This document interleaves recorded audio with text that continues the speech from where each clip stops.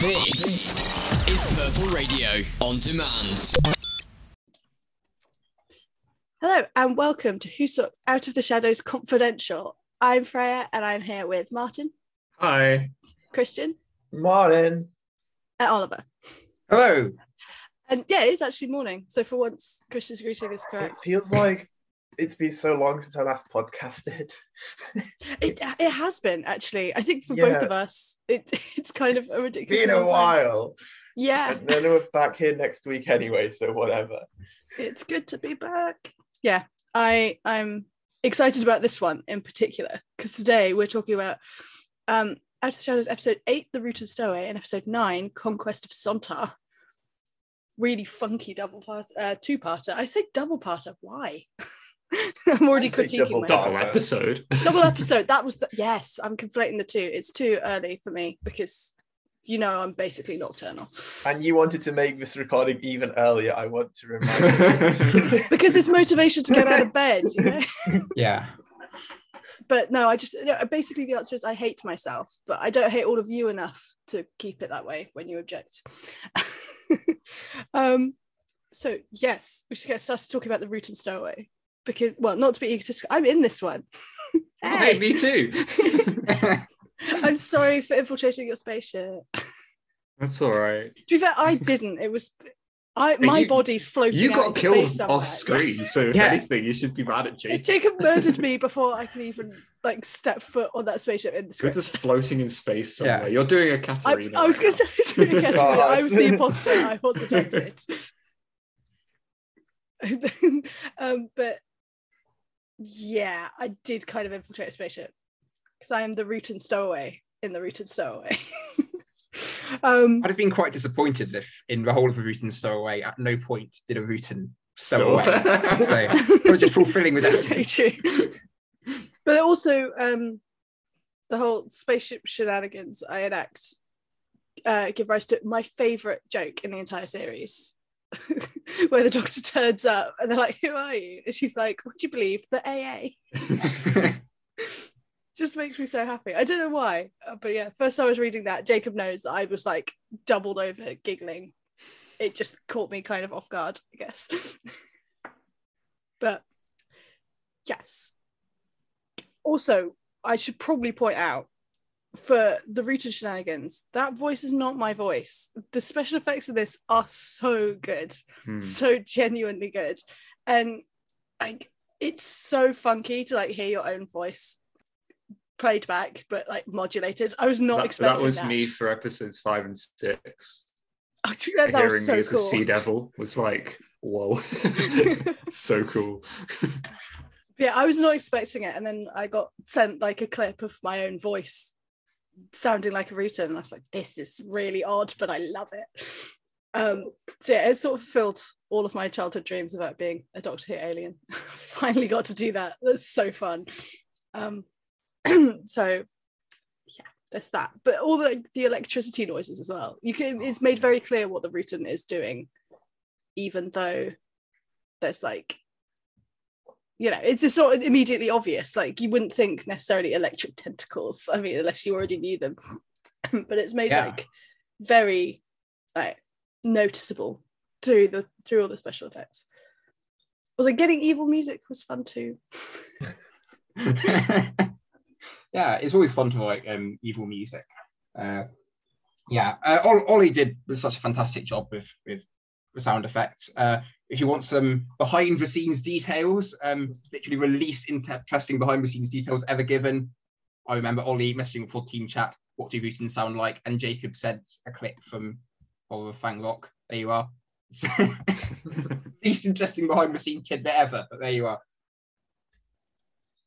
Yeah, I do love Horror of Fang Rock, which is another reason I really liked getting to play a Rutan. I remember us watching Horror of Fang Rock and just people realizing how stupid the Rutans looked. I think some people expected the Rutans in that episode to be a bit more demanding and challenging, but it was just... They said it was just a blob going up some stairs. Yeah, that's what I was thinking of, just the lighthouse scene, of just how slowly it all happened. I think there's a lot of people... Imposing. I think there's a lot of people who have been clamouring for the Rutons to make a return to Doctor Who. Yes. Who haven't actually seen the horror of Fangrok. Oh. I just assume that they must be cool because the Sontarans have been at war with them for a very long period of time. Or they played the Gunpowder Plot. Yeah. Yeah. Because they were really I was cool just in about to say that because that was really good, Yeah, really genuinely yeah. good. And I think the ones in this particular episode really do sort of take on the ideas that were in the Gunpowder Plot with the improved Rutons and things like that. Hmm. So I get to be one of the shiny, cool ones with the funkier tentacles. Yeah, you're It's not just a like- blob that's just rolling around. No, and you can very much Follow hear that in me. my voice as well, like Yeah. with the special effects and things like that. So it is nice, and it very much like plays into the shape-shifting element as well, which kind of was fun to do. It was weird to hear like other people pretending to be my character as like take on different bodies and stuff.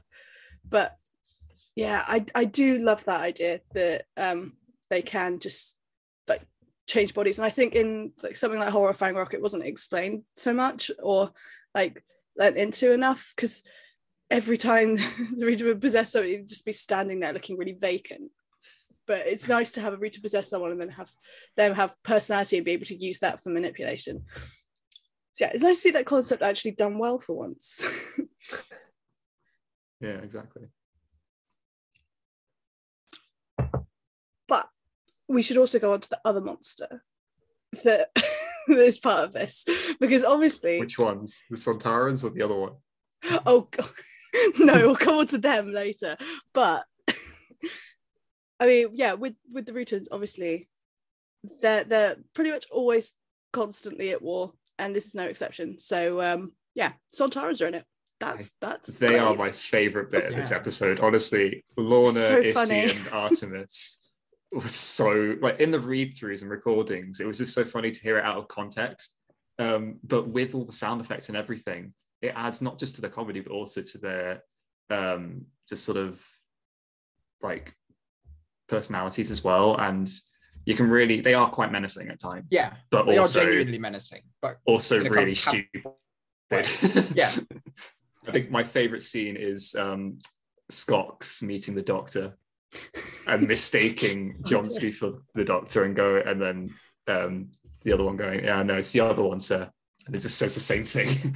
Doctor, my esteemed foe. I love that. That was my It favourite. always makes me smile. Yeah. What was the thing about interior design? That was good. That was a good joke. Honestly, I really like the fact that the Sontarans have comedy in this, but without going to Moffat levels of stupidity. Yeah, it doesn't ruin their threat. Yeah, because they are stupid little potato people at heart, really. But they're but- also terrifying. Exactly. They could still rip you to shreds, even though they do look like stupid little Yeah. potato people. So it's great fun to have like those two elements coexisting, but in a way that doesn't reduce them, I suppose, Yeah. because that's something Yeah. that always annoys me with like It's one Moffat's thing I liked Sontarans. about War of the Sontarans, because that was like Yes. the first time in a really long time that I was like, oh wow, they actually got the menacing of the Sontarans quite right. We not And then a not few back to episodes today. later, chocolate. Oh yeah, there we go. yeah, There it is. but that wasn't War of the Sontarans. That No, was War of later, the and I ignored that. Oh, no, I liked it. Yeah, Can't do no. this without Chibnall bashing at these Sorry, ones. I tried. I tried. I was going to praise him and say he did a good job, and then that. I do did like mine. the Sontarans of War of the Sontarans Yeah. for that reason. Yeah. So yeah, it was. Yeah. But this Great. one's still better. It is. Well, I think what these two episodes do really well is the fact that it's very frantic. I mean, from the very start of episode 8, I mean, I just remember listening to the first time just to get the score together, and I was like, okay, this is going to be a big job because there's a lot happening and it's happening very quickly. But it makes a really nice change of pace, because I think this is the first episode of Out of the Shadows, I think it is, where you're basically right in there and it's just frantic energy. And it is a really nice change of pace. I think it's really nice to have it at this point in the series where it's like, okay, we're kicking things up a notch now, things are getting serious, but also quite silly, but also serious. I mean, definitely, because it comes right after Love in the Time of Maggie, which obviously it was very much an episode of a lot of people standing around talking in rooms, which for that particular narrative works beautifully, especially on audio where it's not like the same repetitive thing over and over again. You can do a people standing around talking in rooms on audio, and it works really nicely. But it means that they're not like in movement all of the time. So yeah, it does provide a nice contrast, this one, where they pretty much never stop.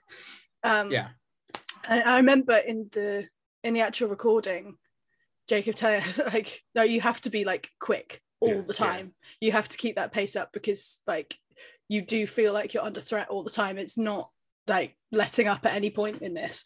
So yeah, I think there was something that everyone in that episode really did want to convey, because they're getting chased by things like laser monkeys. I had to mention the laser monkeys. I mean, now let's talk about them, because oh my god, some of the best things that Jacob came up with was just laser monkey. And when I heard them for the first time as well, I was genuinely creeped out. Very cool. The little chirps in the distance, and it made my line so much better. They do actually have some sort of menace, which is great, because essentially it's like a fairly strange concept, stupid, to be honest. But it's really terrifying. But it works so well for this episode. It's like the traditional sort of Doctor Who monster of like, what a writer going, what sort of stupid thing can I pull out of my hat this time? You see, like, you can see a lot of things like that in Classic Who sometimes. You've always got to have like dumb Doctor Who monsters, but actually, even though this is like objectively stupid, I mean, laser monkeys, like, who'd have thunk? But and everyone, like, I when had to utter the line, laser monkeys, like, everyone just burst out laughing the refill. I'm like, I can't take this seriously, but I know I have to. And it's fantastic, because when you do take it seriously, it gives like a level of menace to them. Because if they hear like the Cafola is scared, they can see. Well, I mean, that's a given anyway.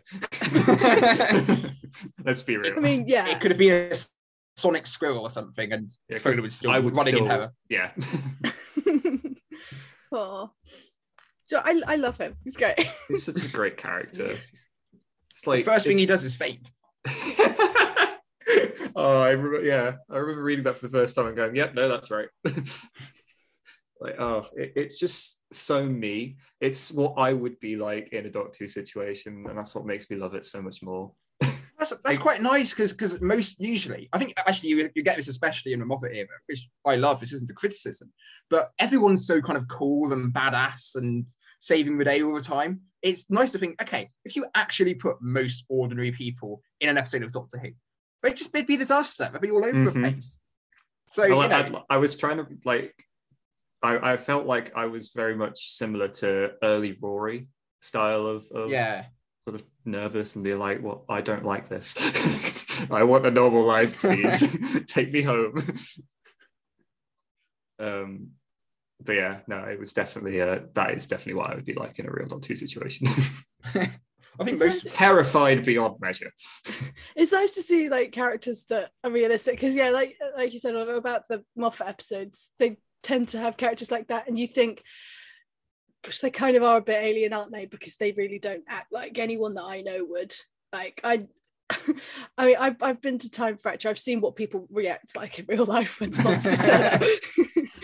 Yeah, and they're not even real monsters. Yeah, I mean, it's I cried at the ones that didn't move.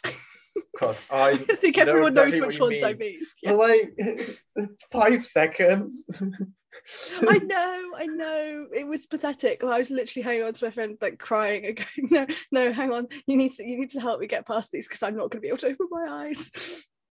And then, of course, to anyone who's been and it's vaguely understanding what I mean, I did definitely have to keep my eyes open about 5 seconds later. You're just looking around going, that was a time. Fracture. No. Actually, hey. Yeah, Martin, I know you're talking about like Cafola being quite you. Goji, like, she's not me. She's like a horrible, evil version of me, pretty much, which is great fun to play. But also, I feel like there are bits of me in there that Jake has sort of done on purpose, particularly my final line in the Yes.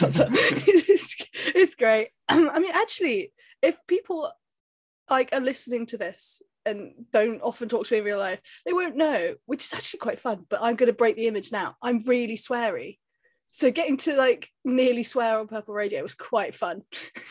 Getting to like nearly do it and then What, get you cut mean off. you've never sworn on Purple Radio before, right? Imagine that. You've never sworn yes, shocking. Not that badly. Not that bad word. I've not done that one. Well, I did, but it was cut out. So nobody knows I did it. I know you did. No, I still remember your like anguished yell afterwards.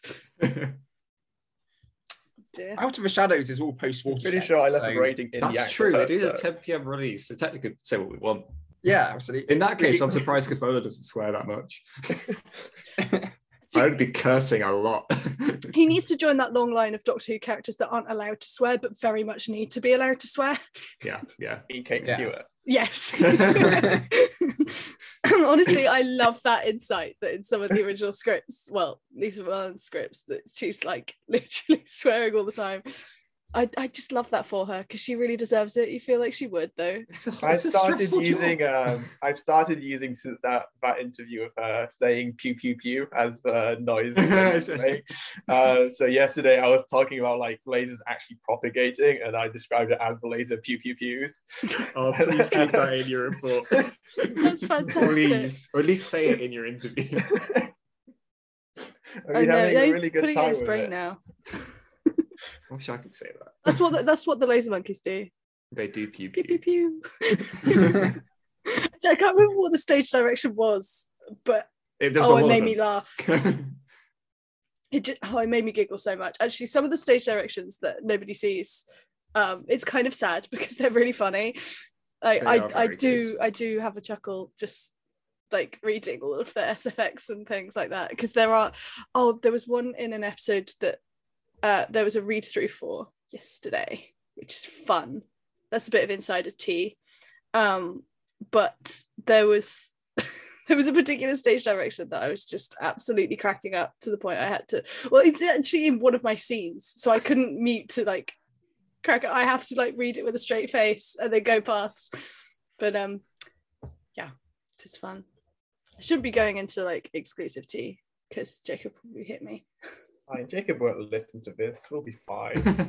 I mean, if the exclusive tea it consists of there's a stage direction that you find funny in the second series, I think that's probably not a spoiler. This isn't like Chibnall, where like saying that Dan is from Liverpool is a spoiler. Yeah, but you know I run my mouth, so if I start talking about it, I will just spoiler things because I'm like that. Yeah, no, I will not talk about anything that happened. Like, I can't talk about anything because a number of times I've accidentally spoiled something because I assume that people know it. I assume that everyone in the cast knows what happens, so on and so forth. Can I do a test on if people are listening to this podcast?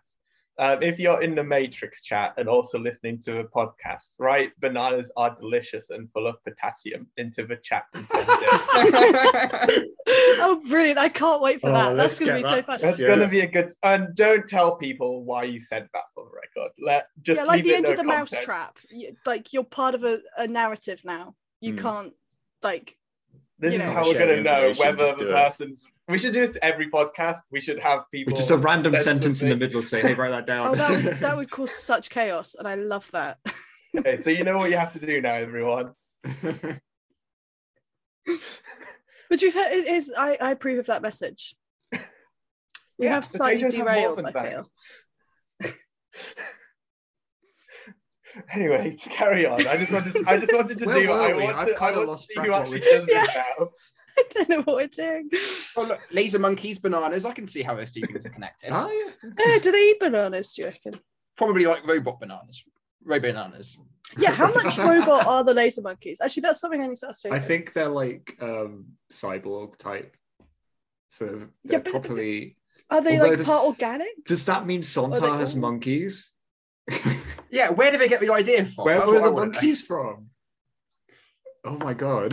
I have so many questions now. Yeah, where do they get the monkeys from? Well, If they get imagine- they might have got the idea during the events of the Sontar and Stratagem and a Poisoned Sky. And Yeah, they were stole, like, stole a few monkeys from. Okay, so we had a brief interlude. Because Presuming you cut this correctly. yes, I did cut it correctly. Well, yeah, it turns out I said something that I thought was a spoiler, but actually it wasn't. So yeah, go me, go my Morning brain. That's fun. I can't risk getting like killed by anyone again. I can't remember what it was that I think I accidentally spoiled something a while back, and it like really did quite backfire on me slightly. I got told off, but I can't remember what it was now. But yeah, I have screwed up before, I think. So yeah, not risking that one. Yes, where were we? Because I don't know, laser monkeys went to bananas and then a lot of things happened. Yeah. A lot of things happened. Should we just talk about the cliffhanger? Actually, yeah. Yeah. That's fun. I mean, not a massive amount happens this episode. It is just ship gets captured and then people split up.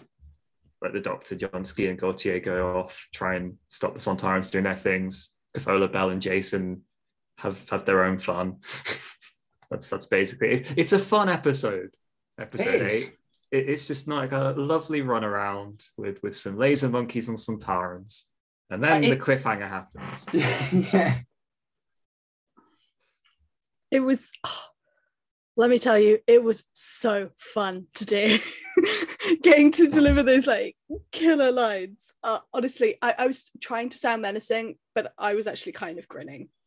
It still works. It's fantastic. Yeah. And it was just, getting evil music too. I'm like, I'm a proper villain now.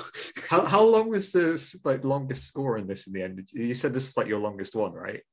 God, yeah. Well, it was the shortest episode, so it wasn't the most amount of music per episode, but only about 3 minutes of it didn't have music. And actually, the longest track so far is actually in episode 9, which has at 1 point 17 minutes of continuous music. But yeah, episode 8 has a lot. The ending took a while to write the music for. It was quite big. It was very dramatic. I know Jacob described it as when the conductor is waving his baton madly and the baton's also on fire, which I appreciate. Is that me with the piano on fire on the beach? It feels like fire. That, honestly. Because getting to deliver like really all of those funky lines in the recording and then coming back and hearing that music over the top, I'm like, oh, I am a menace. Right, I like it. It's just it's an impeccably dramatic moment. And I mean, I'm somebody who I've never been accused of being too subtle in my music or just generally. Definitely not after this episode. No.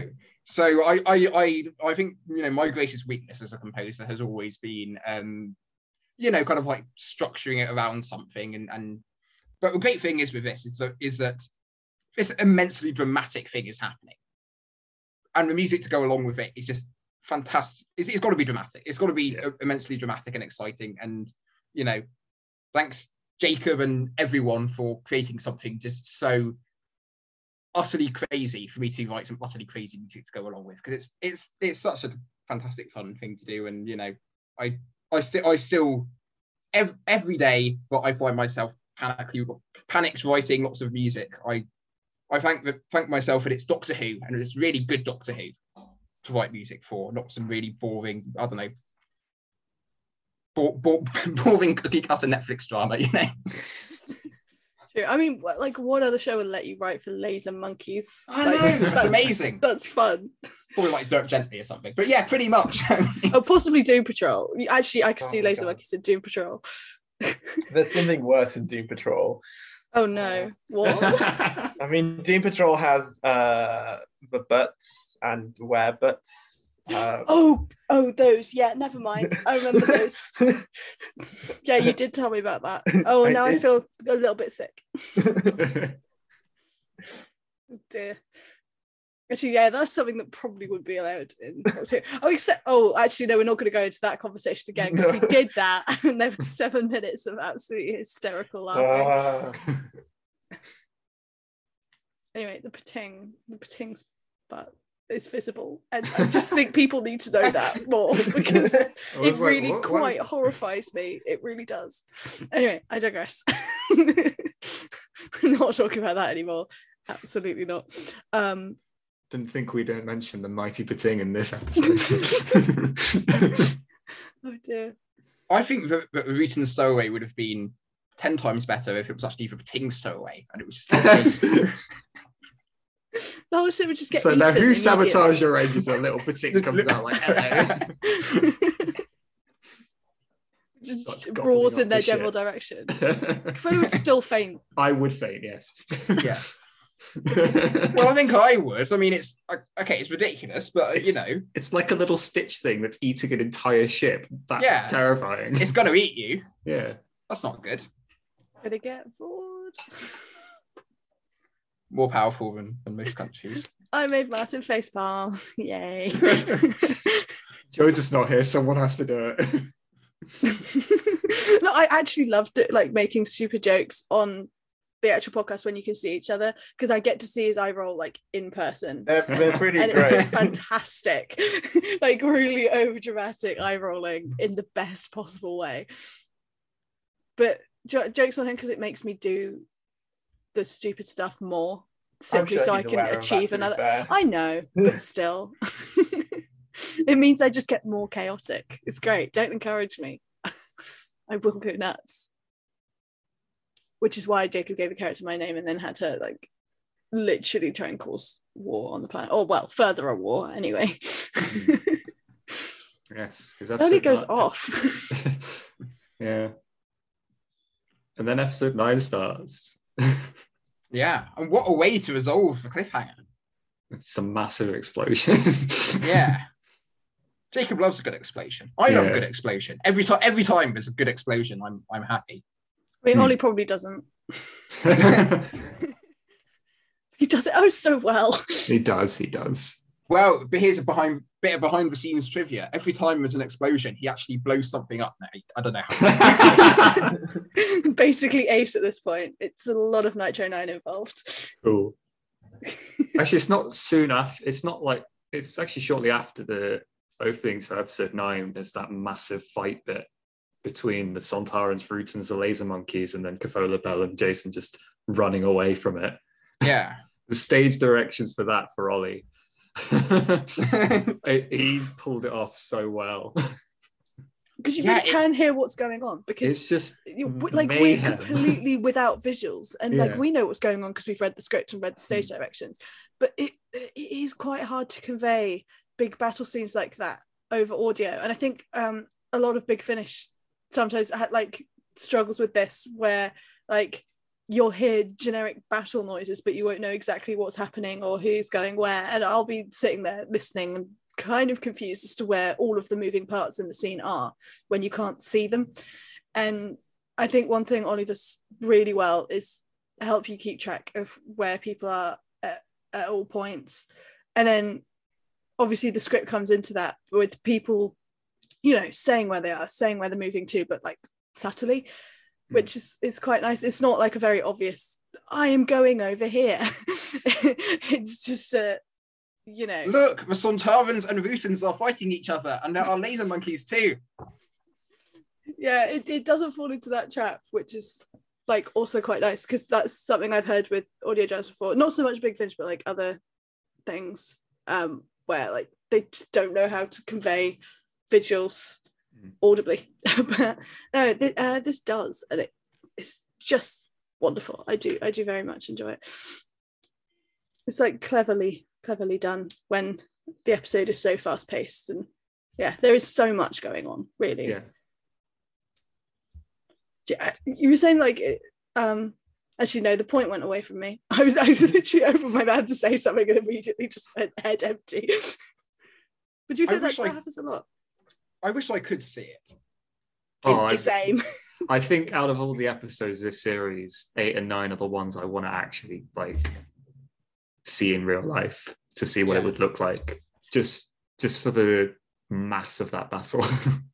Yeah, because it inspires like that visual element in our brains, sort of making us think, what does this look like? Because we can hear it in such detail. So yeah, I think I probably agree with you. I think this is the one I want to see on telly. One thing I will say, that actually one of my favorite sound effects from the episode is actually the marching in the background that you can hear every time the Sontarans are on are heard. Yeah, like that is a really good effect, because it just reminds you that there are millions of them just it scattered really does around. like give the sense of scale to it. Yeah, it makes it really big, and then that fight scene just seems even bigger because you remember there are a lot of them. Yeah. Because And the great thing about audio, sorry, no, you go. the great thing about audio is it can actually make things seem bigger than they are. And you know, there's nothing wrong with your imagination of thinking that something is massive. Like the bus chase in episode 4, for instance, which does take place in Stockton. Yeah. That was a joy to listen to. It's so dramatic and exciting, but it's just the road down from Greg's. Yeah. Yeah. No, I think, I mean, okay, this is a massive battle scene, I'm sure. But I don't know how many Sontarans and Rutans and laser monkeys there are supposed to be. I just know there's clearly a lot of them because I can hear them, and it's really exciting. So your imagination can kind of fill in the blanks. And I do wonder, I mean, if you did see it on TV, would the BBC's budget, well, you know, maybe Bad Wolf and Sony might be able to. Going back again to War of the Sontarans, when they had that massive scene in the Crimean War with all the soldiers versus all the Sontarans. Of course, this is a bit more complicated because you need jellyfish monsters instead of humans. But I pictured something like that. Yeah, and that did look very good. I was very impressed. that was a beautiful shot. That was a scene I definitely enjoyed. Yeah. That one, and like it did sort of get the scale of the battle, but yeah, with this it does sort of inspire the same visual. Yeah. Just imagine that, you know, the Jodie Whittaker era has ended. You've got a new series of TV Doctor Who written by Jacob Cook, and it's the trailer for a new series, and you just see Sontarans and Rutans and laser monkeys fighting each other in a big battle, and you're like, what is going on in this series? This is fantastic. See, the laser monkeys is a sort of like really nuts kind of thing that you would put in a trailer. You would. What is that? It would definitely be. I could picture in the next time trailer for episode 8, just at the final cut would just be a laser monkey. I sort of coming back to the audio thing a bit, because I was just thinking about it, and actually it's really quite clever how with just a couple of audio cues, like Ollie can make like sort of trick our brains into thinking that there's much more to a scene than actually there was, because it might just be like one or two people talking with each other, but suddenly there's like half a battle fleet of Sontarans in the same room just with a couple of footsteps, and it like really does work to give the whole thing the scale it deserves, I guess. But it could be done like with like fairly simple brain trickery, but it just lends scale to it, I think. And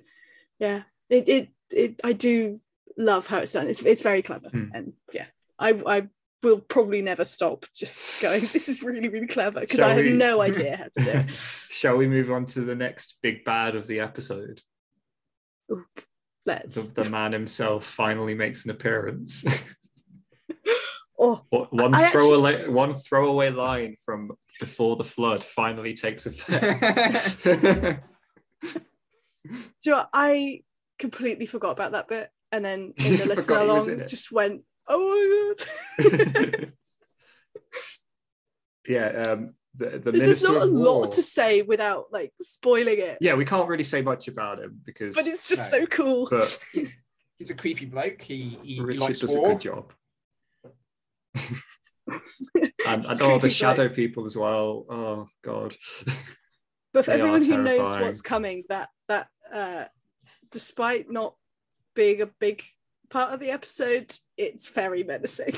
Because we all know what he's capable of. Well, I mean, we've seen it in this episode. Yeah. I mean, yeah, true. But like, war. There's more. There's so much more. For instance, he's capable of war. Funny that. But I also love how this ties into episode 1 as well. Just it all connects. Because I read this one first. I did this one. I didn't know anything about episode 1, so I knew the context of the bad guys in episode 1 because I've been in these 2 episodes, and it's really fun seeing that dynamic reverse where the Doctor is in the same boat. Like, she knew everything about the Shadow Man and the Unknown Shade and what they were going to do next time, and that was really nice. Just that lovely tie-in. Yeah, definitely. And also, actually, Should I say? Yeah, people could have noticed. So yes, it's not a spoiler, but the computer voices. Yes. That is fun. Having actually, which one was it? Prague back, isn't it?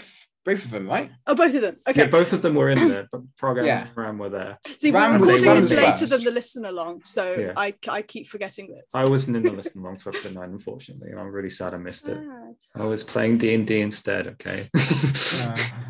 Okay, valid. I'll let you off. I mean, you like were in it, so I did Yeah, you listen know what to it happens. as soon as I finished D&D, and this was at like 1, 2 in the morning, and I was a little upset afterwards.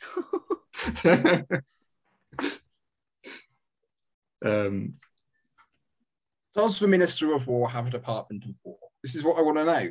Does he is he in a what cabinet is well, he? he has a shadow cabinet. Yeah. hey. But That's me done. I'm gone now. That would be done. That was very nicely I'm done. very proud of that That's joke. I always assumed in Before Flood, like the Minister of War, like this, he would actually just be a British minister. Like That's what We'd I be- assumed. we'd be at war with an alien race, and he was heading up the war effort. But no, I mean this is cooler. I can't say Yes. anything more. But yeah, he's a creepy man, the old minister. Actually, yeah. Despite not having like, wait, is it like one line in this? The minister? I think there's a few. Oh, is there a He's few? got quite Okay. He Yeah, has again, his whole see, introduction I've to not Doctor. listened to episode 9 He for a talks bit. about the origin of the Sontarans. Yeah. Yes, Coincidentally, when Christian sent the Big Fish promo for War of the Sontarans being on sale the day episode 8 came out, that was quite Nice. funny. They know what we're doing. They're on They to know. us. I mean, to be fair, they kind of literally do. I mean, yeah, you've told enough people from Big Finish about these audios. They're just like plug. The minister has a habit of just popping up on the TV screen, doesn't he? It's what he likes. You know what he likes. I think if Ross T Davies had been in this series, then every episode would just have him just pop up on a screen behind the Doctor. Yeah. Oh, actually, I have to say, the score for Minister of War as well, I really love. Just sort of like that pipe organ sound for any villain, I instantly fall in love with the villain. It's just such a great instrument to have for a villain. I think it's very well. I think that from episode 1, I was very aware that I wanted to have this sort of slightly camp quality to the music, and a lot of it with the Minister of War as well. The way that he acts, I just immediately go back to the TV movie with the master coming down the stairs in his robes, and that's kind of a vibe I'm going for sometimes with the music. That's cool. Yeah. Yeah, I like. Yeah, thanks. I mean, I really like. Yeah. Thing that I wrote because it's the motif is used in right at the end of the pre-credits to episode 1, as the shadow voice comes over. So yeah, I mean it's fun being able to do evil villain music. I think it's probably more fun than writing music for the so-called good guys, but I don't know. That's fair. No. Because they have a level of drama, you know. that Yeah. just- There is a level of It's drama, the Big like pizzazz. portraying the menace as well, because like it reminds me of Thrawn's theme from Star Wars Rebels, and I absolutely adore Thrawn as a villain. He's probably one of my favorite villains on screen on anything, especially Star Wars. But like, I just love a menacing theme. But I also really like when you get to combine like, oh yeah, these are protagonists, these were good guys, but there's all of this angst and drama happening. So, for instance, the end of episode 5 was, I mean, okay, I wouldn't say it was fun to write the music. I think fun was the wrong I don't word. think it was fun to do anything at the end of episode 5. No, but it was rewarding. I'll go with Yes. Oh, the end result was just emotionally scarring, and that means you did a good job. I'm still not over that. Like, really, I think quite anyone will genuinely. I'm never over it. Anytime a wine mentions it, I'm just angry. Just once everybody dies. I mean, that's, Honestly, I'm so glad I wasn't in that podcast. Well, firstly, because of the chaos. If you haven't listened to it, just go and do it now. I'm still It's not. an interesting listen. I'm still not over that. First of all, but also, I probably would have broken many of the broadcast rules in what I want to say to Hawaiian about it. So I'm mentioning it now, but I can't go into it because I will get quite angry because it's so good. It's so genuinely good, but also I hate him.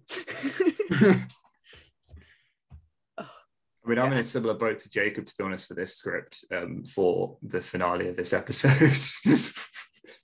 Well, I'm kind of both grateful, but also... Yeah. I remember reading this script for the first time when he first sent them to us, and I think this was one of the first ones I think I read from him. I can't remember which one he sent us first, but I'm pretty sure these two were quite early on, mainly because the characters were written, their names were after us, and he was like, this is for you guys, blah, blah, blah. And the first thing I did was looked for like my last line, because I was like, how is he going to kill me off? Because I know he's going to kill most of us off. And then realize, oh, he didn't. Oh, what happens? And then I read and got to that bit. I was like, oh my God. Yeah. Actually, I don't want to see that bit on TV. Actually, No, I don't. Hearing it is hard enough. You wouldn't be allowed. You wouldn't be allowed to show that in Doctor The Who. bone crunching. Oh.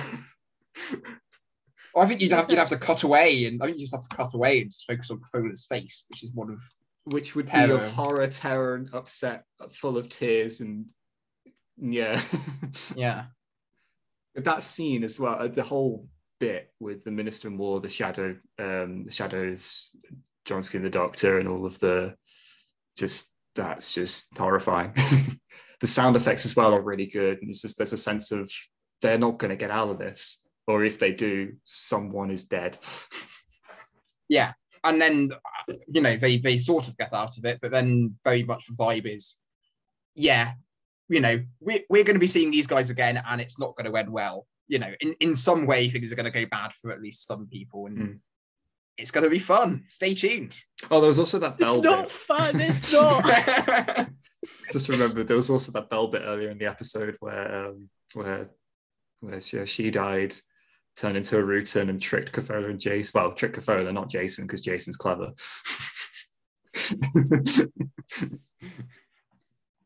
But actually, you're saying about you assumed Jacob would kill you off. I assumed the same. Didn't think he'd do it twice in the same episode. Yeah.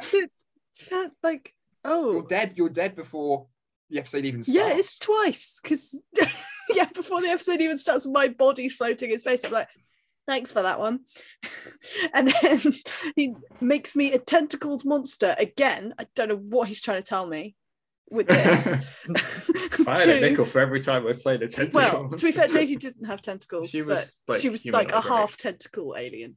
She was purple. Yeah.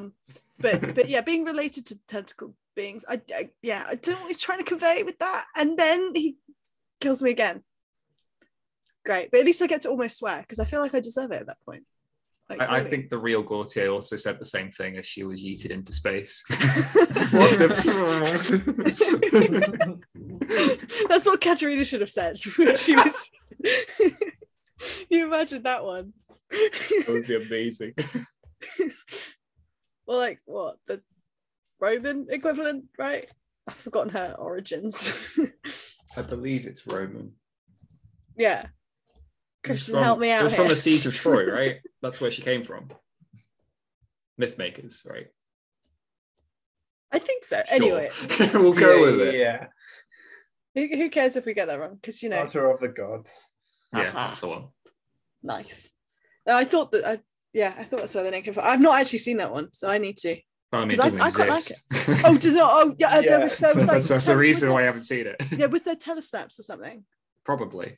Because Yeah, I think sure. that's the But- one I nearly saw that on the Twitch stream when it was. I don't like telesnaps, so Exactly. I didn't at the time because I wasn't really into Classic Who, but now I actually kind of want to because I want to see. I have done origin. one Listen to the complete- soundtracks instead at some point because I- they actually do a better continuation of the story than Fair. you see through telesnaps. I've only ever done one complete Hartnell story through Telesnaps, and that was The Massacre, mainly because I really wanted to like get context for a certain Stephen scene, and it was worth it because that was actually pretty good.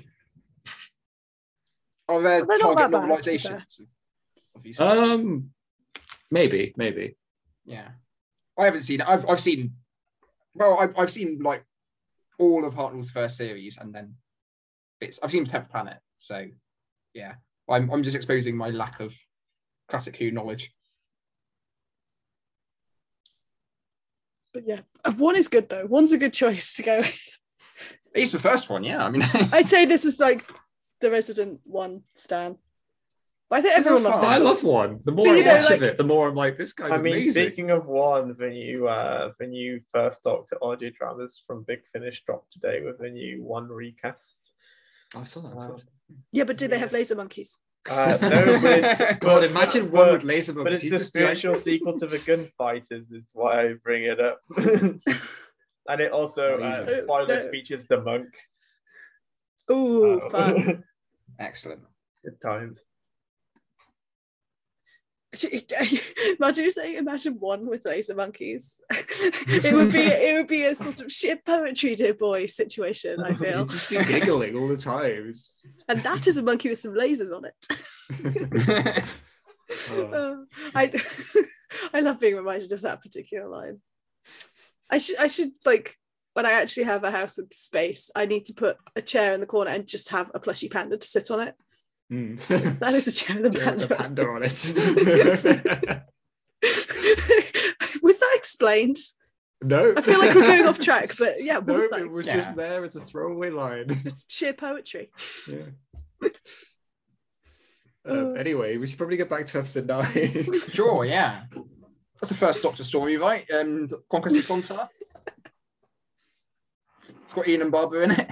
Actually, talking of the Doctor, Evie's fantastic once again. Always. I know we mention this all the time, and like, I don't think we can wear out our compliments, to be honest, even though we say them all the time, just because she's so good, so genuinely good.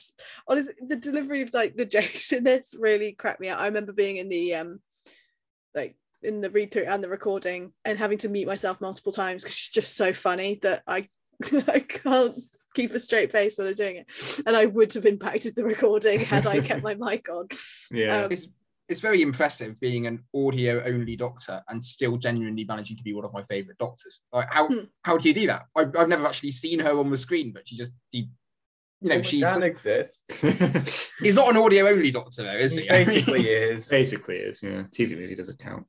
I like the TV movie, okay? It's good. I don't hate it, to be honest. It's a pretty decent one. He's- But he's only in is it. defined through the audio dramas. He's like- also That's in true, it. yeah. for, like, Yeah, half different his film. character definitely like it's moved on through audio. But honestly, like whether it's audio or tape, I don't think it particularly matters.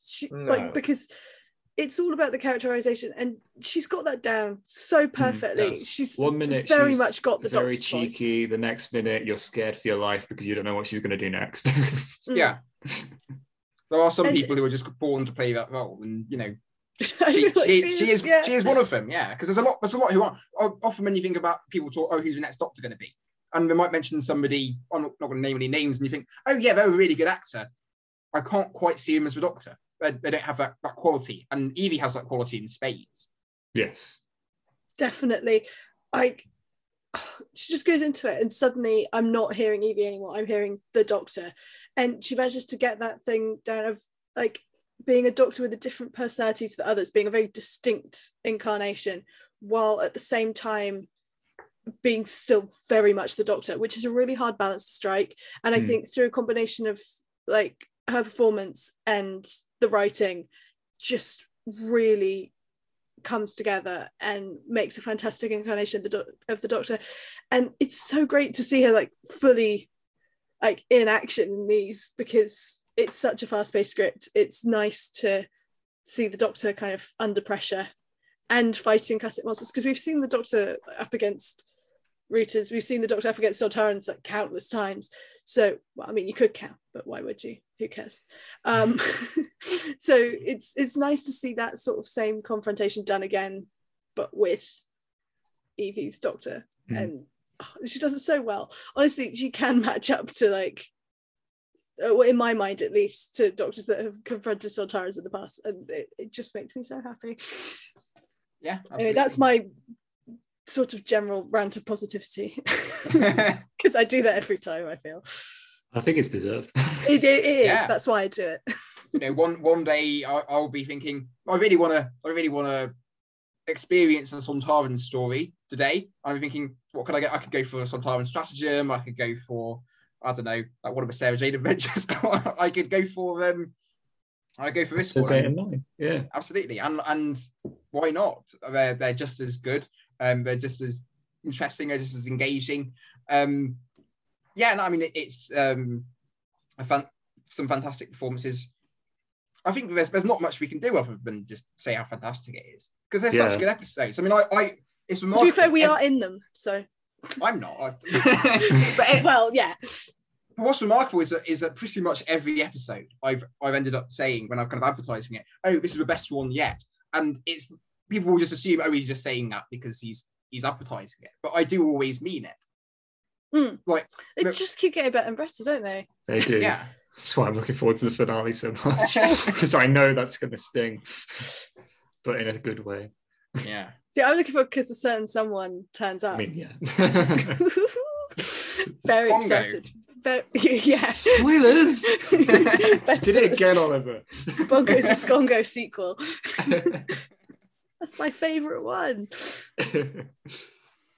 Oh, but yeah, no, this episode was very good, and I think it was a lovely ending. Well, it wasn't a lovely ending, but after that bit, it was quite wholesome with the Doctor and Jason sort of in the TARDIS.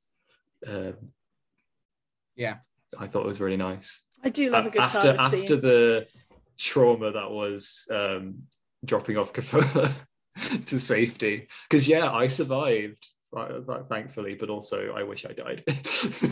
Yeah, I wish I didn't have to live through that. It's okay, Jason. I'm going to comfort Yeah, would you now. want to live through what's next, huh? No.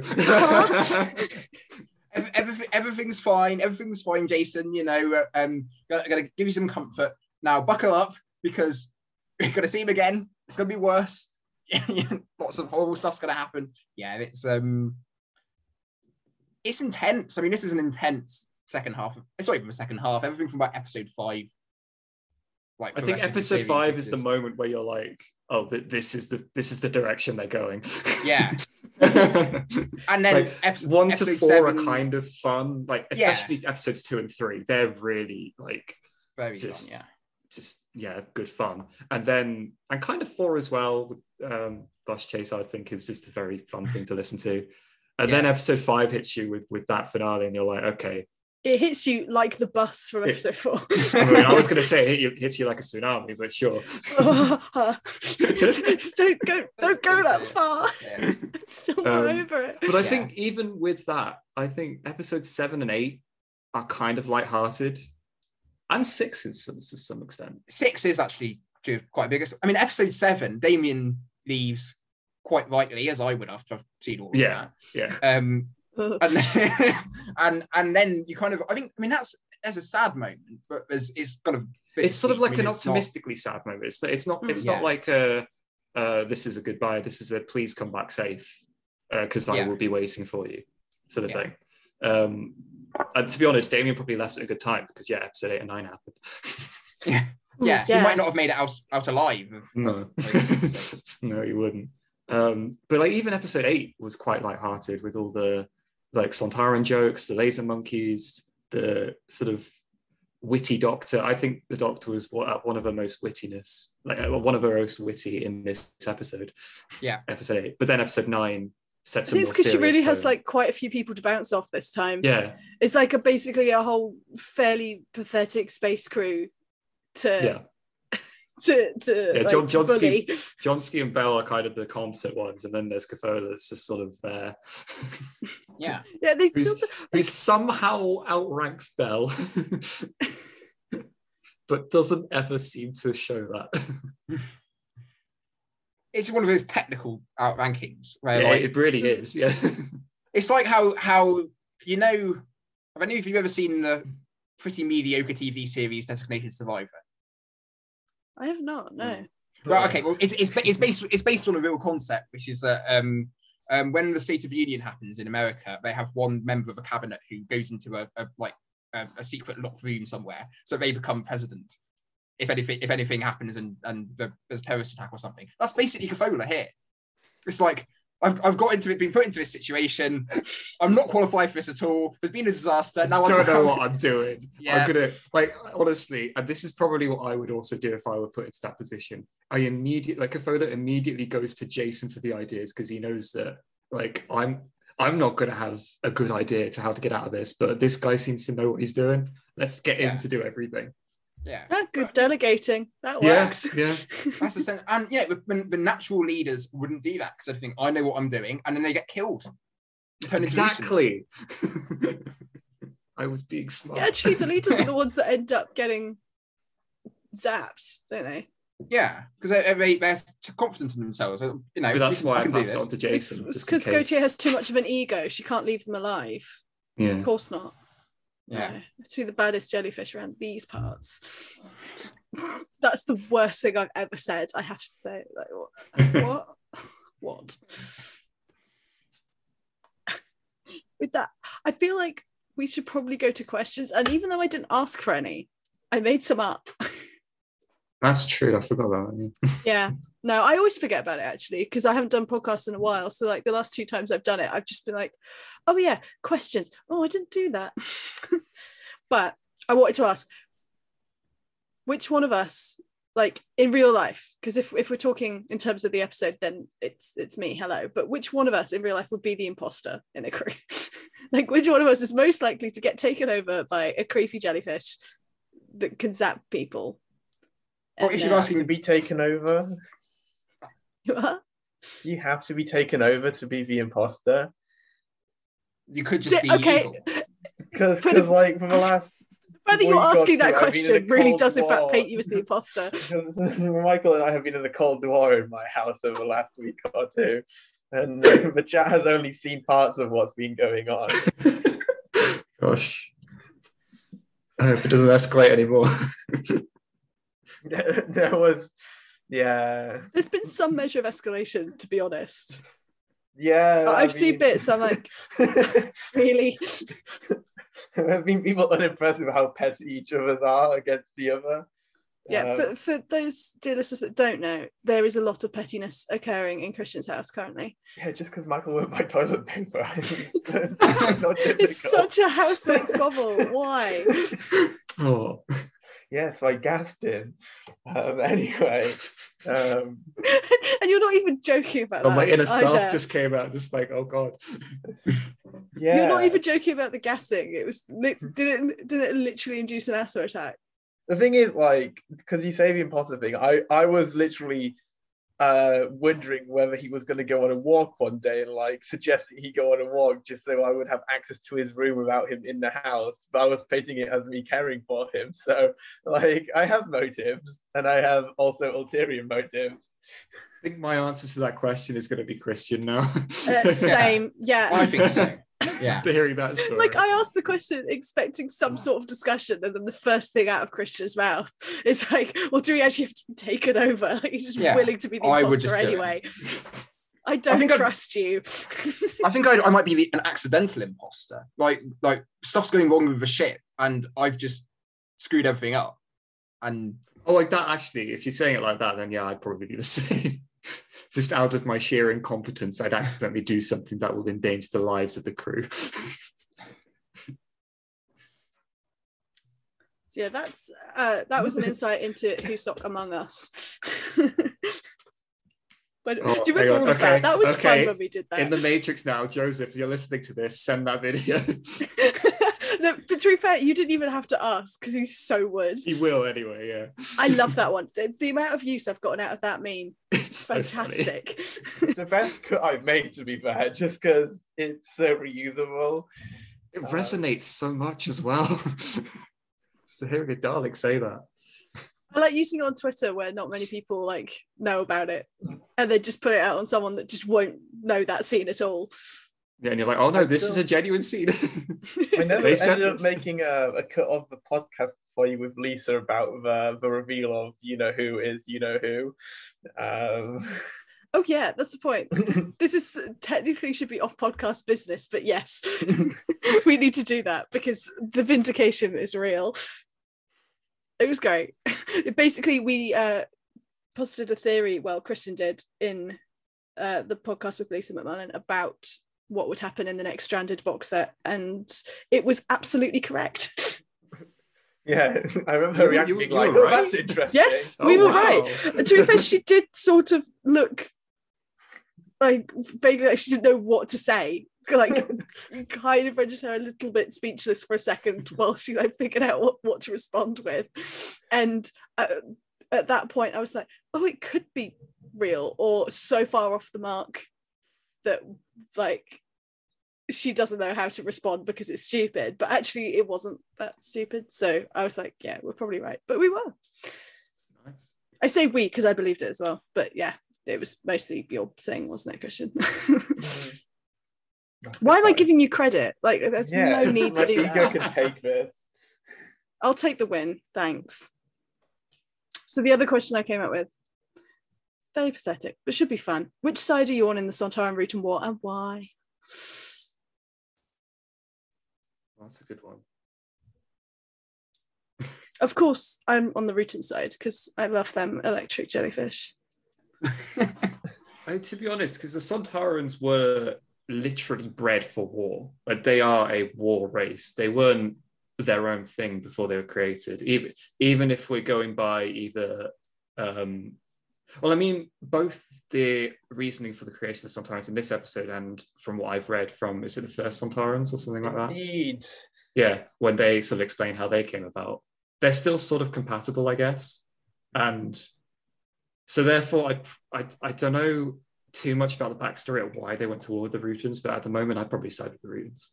I mean, the Rutans are just the Rutans' execution is terrible in terms of just being big jellyfish, but also it's more interesting to have individual characters rather than clones. Yeah, that's the thing, because they can literally, shape it's to just their own more thing. interesting Yeah. in terms of story capability, even though it hasn't necessarily been hugely utilized over how much Sontarans are used as just blunt force. Yeah, they're sassy, zappy sea creatures. That's the difference. Exactly. Do Rutans have genders?